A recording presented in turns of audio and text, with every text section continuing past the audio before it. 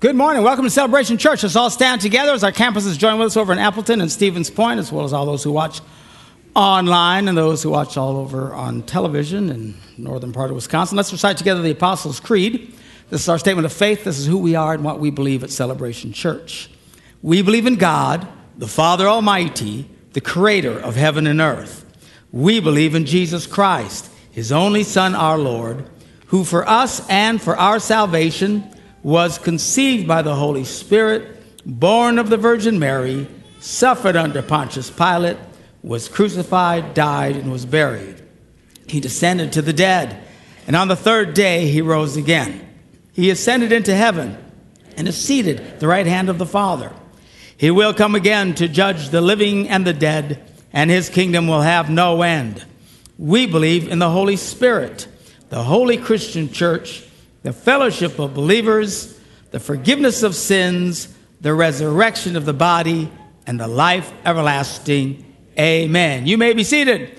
Good to have you all with us this morning. And again, good morning to Appleton and Stevens Point. Glad that you've joined with us as well on this Easter Sunday morning. It's been a fabulous week. Last week, Holy Week began with our Palm Sunday service. Then Wednesday night, we had a wonderful baptismal service. Boy, if you haven't done this yet, you really need to do it. And if you've never been to it, you ought to come. It's really great fun and encouraging to see so many lives that are being changed and transformed. There were, how many people were baptized? Robert, do you know? 40? 40-some people? Yeah, so very cool. We're excited. And then, of course, our Good Friday service, very moving service. It's a great service. If you've never been to this one, you ought to come. It's just a reflective service. All we do is we weave in music with just the telling of what happened on that day 2,000 years ago when Jesus was crucified. Very powerful. Then, of course, yesterday, the big romp for all the Easter eggs. We had hundreds of people throughout all our campuses come. A lot of people from the community came out. We love it when they do that. I'm glad they felt comfortable coming. And then, of course, now, Easter Sunday morning. We've been doing a series since the first of the year called The Significant Events of the Old Testament. We've been going through the Old Testament, picking out the very significant events, stories we should all know about, learning exactly what happened and how it applies to us. And we'll be picking it up again next Sunday, if you'll join us and figure out some of these events with us. It's a lot of fun. But one of the things we did is we started out in Genesis. Of course, the beginning is Genesis, where God creates the heavens and the earth. And the earth is in an incredibly beautiful state. He has this amazing garden, and he puts Adam and Eve in this garden and gives them free reign. They got the whole place to themselves. They can do whatever is great. But then he has to put one rule. So why is it? Why do you have to have the one rule? Because without rules, love is not possible. I know the big thing today is everybody running around talking about unconditional love. I know what they're trying to say, but it's very biblically inaccurate. All things must have rules, conditions, okay? And God knew, conditions of love. When you got married, we went through the conditions at the altar, right? Better for worse, richer for poor, sickness and in health. All the rules. I can't date other women now. Not that anyone would want to date me, but I'm just saying this is where it goes. We have these rules. Without rules, love is not possible. So God, wanting to put them in a loving environment, had to give them one rule. Now you would think they could get this one. How hard is this? It's a tree over there. Leave it alone. Now, we don't know how long it was before Adam and Eve went to the tree. Based on his offspring, I would say about 45 minutes. They made a beeline for that sucker and just, let's take a look. And got us all in this big mess. So they disobeyed God. Now, it doesn't seem like a big deal to us, but it was a big deal. Because in doing so, they now made their alignment with the serpent rather than with God. And all kinds of evil poured into the world. And the world just became an incredibly violent place. It was so bad. You think it's bad today, and it's bad. But it was so bad then, God had to do a massive population reset, sent the flood, the Noah's flood, boom, let's start over again, because it had gotten so out of control. And as mankind's looking at his sinful condition, it became very apparent that they were in big trouble. There was nothing they could do to fix it. They were without hope, all right? Now, I know a lot of people today think that the way this works is there's this scale. And if you're just a little bit better than you are bad, then you get in, all right? And we all, we're just a little bit, and we all have people who are worse than us that comforts us, right? Mother-in-laws and, stuff like that. Well, there's somebody, my neighbor's dog's always pooping in my yard, whatever it is, and you should see this person. And we see these people who are worse than us, and it makes us feel much better about ourselves. And we think, surely I have a shot. But what we don't realize is the delusion that is taking place in that thinking. It is not like this. It's like this. You haven't got a shot. There is no way you're going to help all the little old ladies you want to cross the street. You can be as patient and kind and all the stuff that you think will earn you points, and it's still like this. That debt of sin has to be paid. We can't pay it. And in our hopelessness, God says, I'll pay it.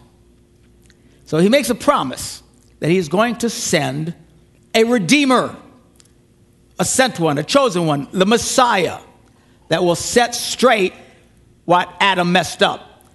One man messed the whole deal up, the Bible says, and one man set it all straight in Jesus Christ. Now, so the Bible starts speaking of this one that's come, and they're doing this thousands of years before Jesus is born. They start talking about this one that is to come, and they're all looking forward with anxious expectation, wondering when is this going to be. And I want to go through and read some of these prophecies in the Old Testament, talking about this Messiah that was to come. The first one, of course, in Isaiah, where it says, therefore the Lord himself will give you a sign. The virgin will conceive and give birth to a son. And we will call him Emmanuel. This is a big deal. This is not your ordinary son. Obviously, a virgin giving birth is pretty unordinary. And Isaiah also says, for unto us a child is born, to us a son is given, and the government will be on his shoulders. And he will be called Wonderful Counselor, Mighty God. Listen to what Isaiah is saying. He is prophesying way off into the distance. He sees this Messiah. There's going to be a son born to men who will be called God. God himself in the flesh. This is pretty mind-blowing for these guys as they're looking at this. Then Micah comes along, the prophet, and he gives more detail. Here's where he's going to come from. But you, Bethlehem Ephrathah, though you are small among the clans of Judah, out of you will come for me one who will be ruler over Israel, whose origins, and this is important, his origins are from ancient times. This ruler is going to come, but he's from ancient times. See, the Old Testament refers to God as the Ancient of Days. Before time ever existed, he was. And this ruler is going to be that. And he's going to come from a very specific place. Not kind of, over here somewhere. Bethlehem, a little tiny pipple on the map. Even to this day, it's not that big of a place. And that specific, this is where he's going to, and then we know this is where Jesus comes from. You remember at Christmas, when the three wise men, well, we don't know if there were three, however many there were, the wise men come following the star, and they get to Jerusalem and said, where's this Messiah supposed to be born? And right away they told them, Bethlehem. They all knew it. They knew these scriptures from the times they were little kids, well rehearsed. Where's the Messiah? Bethlehem. And that's where the wise men go. You think the others would have followed, but couldn't be bothered. I don't know what their deal was. But it's very specific. Now, Isaiah says this Savior is going to bring healing and restoration. He says, the Spirit of the Lord is upon me because the Lord has anointed me to proclaim good news to the poor. He has sent me to bind up the brokenhearted, to proclaim freedom for the captives and release from darkness for the prisoners. Speaking of this spirit that's going to be on this special one. Jesus himself quotes Isaiah's words and tells everybody, that's me. We read about it in Luke. It says Jesus went to Nazareth, where he'd been brought up, and on the Sabbath day, he went to the synagogue, as was his custom. He stood up to read, and the scroll of the prophet Isaiah, which we just read from, was handed to him. Unrolling it, he found the place where it is written. I wonder how long that took. We can just mark the pages. They got to unscroll this thing to find where I just read to you. And Jesus reads the very same words. The Spirit of the Lord is upon me, because he has anointed me to proclaim good news to the poor. He has sent me to proclaim freedom for the prisoners, recovery of sight for the blind, to set the oppressed free, to proclaim the year of the Lord's favor. Then he rolls up the scroll, gives it back to the attendant, sits down. The eyes of everyone in the synagogue are fastened on him, like, what was that? And then Jesus says these words, today this scripture is fulfilled in your hearing. In other words, that's me. Now, they freak. They didn't like it. How can you say that? How can you say that? Here's a very specific prophecy that we read last week in Zechariah. Rejoice greatly, daughter Zion. Shout, daughter Jerusalem. See, your king comes. Here comes this king, this one spoken of. Comes to you righteous, yes, victorious, yes, lowly and riding on a donkey, yes, on a colt, the foal of a donkey. And we read last week how when Jesus comes into Jerusalem in his triumphant entry, he's riding on this donkey. Isaiah said this Messiah would be rejected. He says he was despised and rejected by mankind, a man of suffering and familiar with pain. Like one from whom people hide their faces, he was despised, and we held him in low esteem. And that's exactly what they start doing to Jesus. He's betrayed, as we know, but they were speaking of this 2,000 years before Jesus was born. Even my close friend whom I trusted, he who shared my bread, has lifted up his heel against me. A close person that he shares bread with will betray him. And we know that's what Judas does. This is really an amazing one. The Bible even gives us a glimpse into how much money will be involved in this betrayal. Now, that's pretty stinking specific, okay? Bethlehem, some of these things, betrayed by a friend, okay. And then Zechariah writes of a shepherd who will be purchased for 30 pieces of silver. Wow. And now we know what happens with Judas. He takes the 30 pieces of silver, and then later he feels bad. Anybody do something? And then later, he felt bad. He feels horrible. What have I done? And he takes the money, tries to give it back to them. We don't want the money. And he throws it at them. And they can't take it now because they know it was done for blood. And the Bible says they took it and gave it to the potters, purchased a potter's field. Listen to these words, hundreds of years before this happened. In Zechariah, the Lord said to me, throw it to the potter, the handsome price at which they priced me. So I took the 30 pieces of silver and threw them into the house of the Lord to the potter. I mean, this is stunning. Then, 2,000 years before Jesus is born, David starts writing under the anointing of the Holy Spirit, prophesying, which Psalm 22 is considered prophetic of this coming Messiah. And these words, we just went through these words on Friday when we told the story. This is 2,000 years before this happens. What does he write? My God, why have you forsaken me? These are the words literally Jesus cried out when he was on the cross. Verse 7, all who see me mock me. They hurl insults, shaking their heads. It's exactly what happens when Pontius Pilate sends Jesus to Herod. And they mock him and they insult him. They shake their head and they knock him around. He trusts in the Lord. Let the Lord rescue him. It's exactly what they said when he was on the cross. Remember, we read this. All the leaders, they crucified him and they say, well, he said God, he's the Messiah. Let him save himself. He saved other people. This is amazing. Thousands of years before this event even happens. Check this one out. Dogs, it says, have surrounded me. I can only assume there were dogs out in this junkyard where they crucified him. It's not recorded in the New Testament, but I'd say it's a safe bet based on the accuracy of the rest of this. A band of evil men has encircled me. They have pierced my hands and my feet. 2,000. They don't even know what crucifixion is at this point.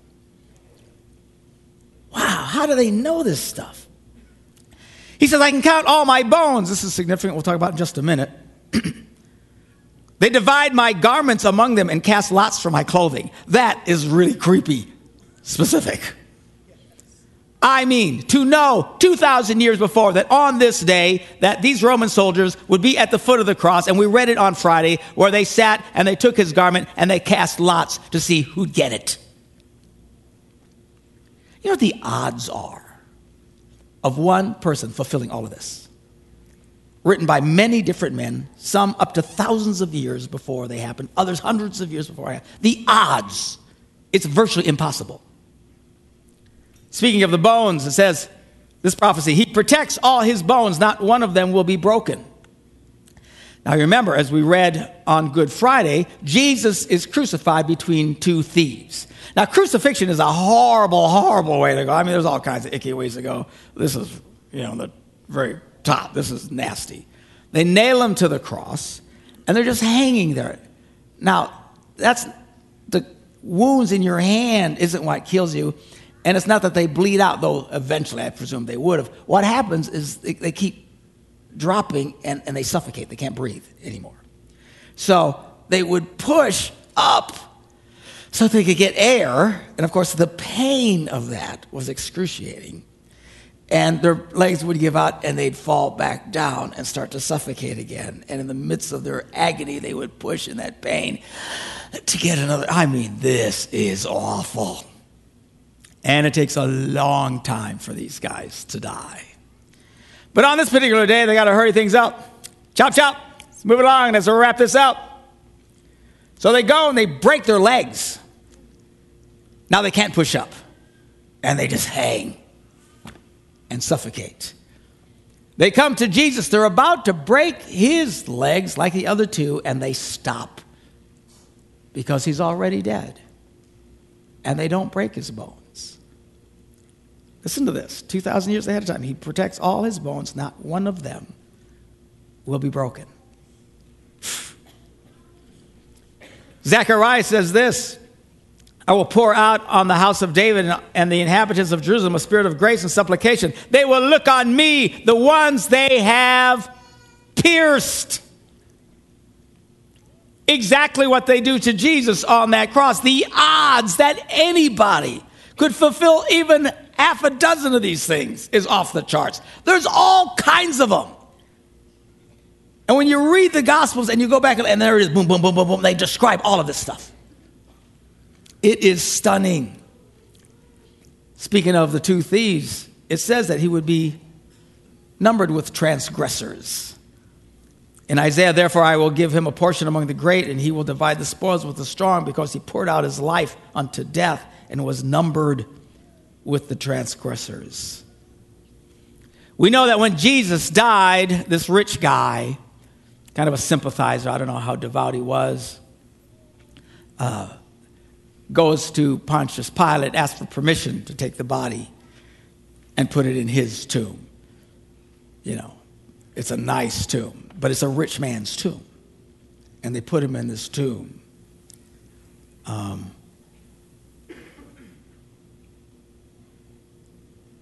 Check this out.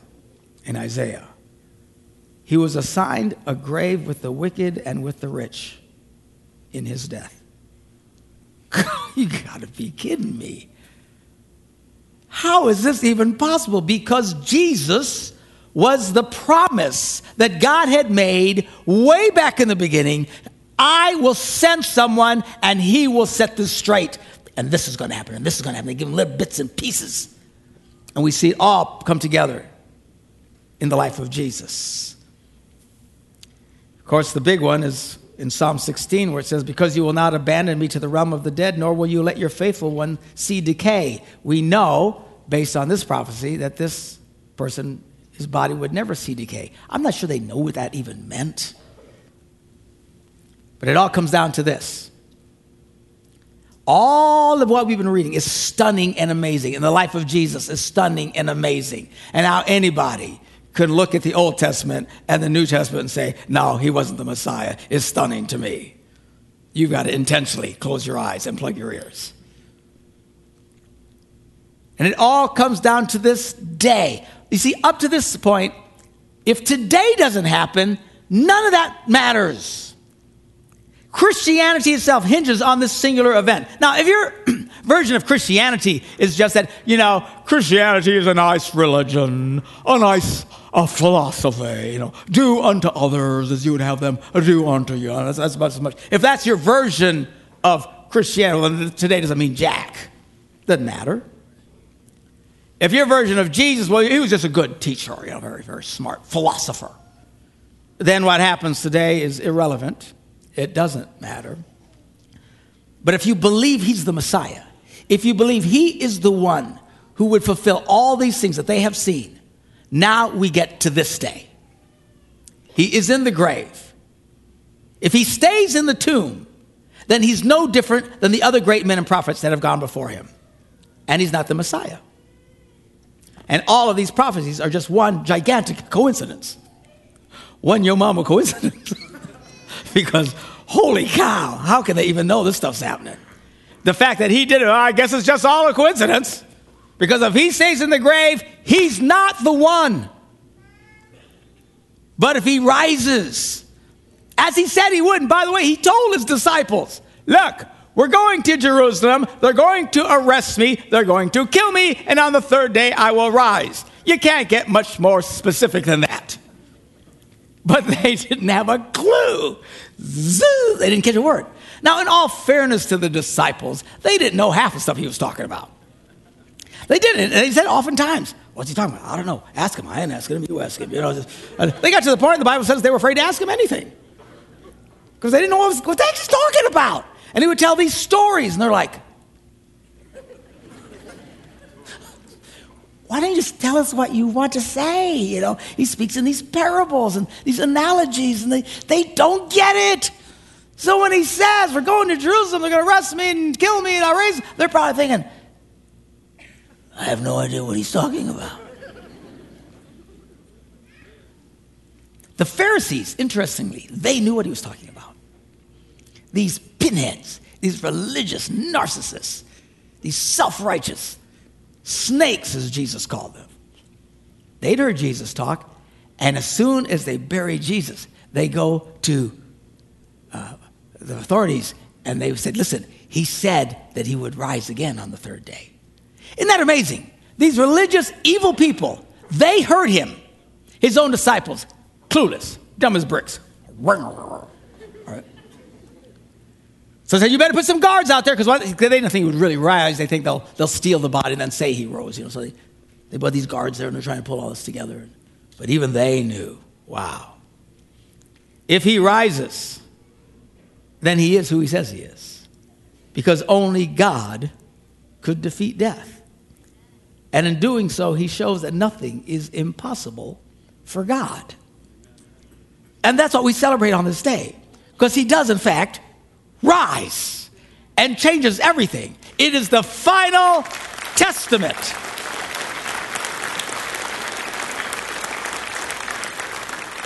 If he had not fulfilled all those prophecies, you figure, well, I don't know, maybe you're talking about someone else. Just raising from the dead pretty much nails it right there. But all of this, and then that, it shows that nothing is too hard for God. And it shows us we can have hope. Now, here's the thing. People right now listening to me, they're going through some really hard times. Some of you are going through a really hard time. Some of you in Appleton, struggling. Our church over in Stevens Point, people watching me on TV right now, sitting at home in your underwear. Go to church. I meet these people all the time. I watch you every Sunday. Stop it. Go to church. All right. But not in your underwear. I just want to clarify so there's no misunderstanding. What was I talking about? Oh, so these people are listening to me. Some of you are going through really hard times. I mean, life is really, really, really hard for you. And you get to the point where you lose hope. See, when you lose hope, you can't have faith. And without faith, it's impossible to see a miracle. It's impossible for God to turn your situation if you don't believe. And what happens, our situation gets so bad, we become hopeless. Our problem is too big. Really? Pastor, the situation's gone too far. It's just too far gone. If we would have worked on this a year ago, maybe, but it's too late now. Really? You think God's limited by your mess? You think God cares what your banker tells you? Your accountant tells you? Pastor, I have kids. They're driving me crazy. Welcome to parenthood. I think this one's beyond hope. They're not beyond hope. None of them. None of them. You think your cancer's too far along that it can't be beat? I'm telling you, it's not. Nothing is impossible with God.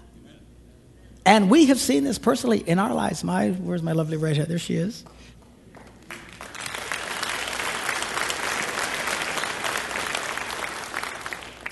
She hates it when I talk about her.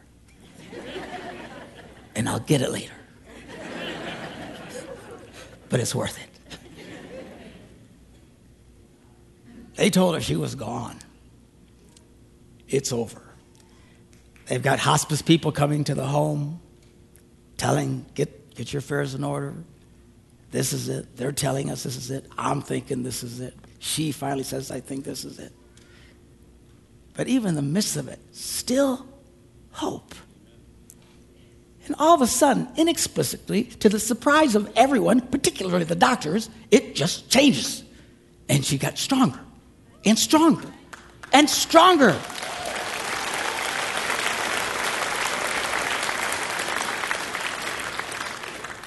And louder. And so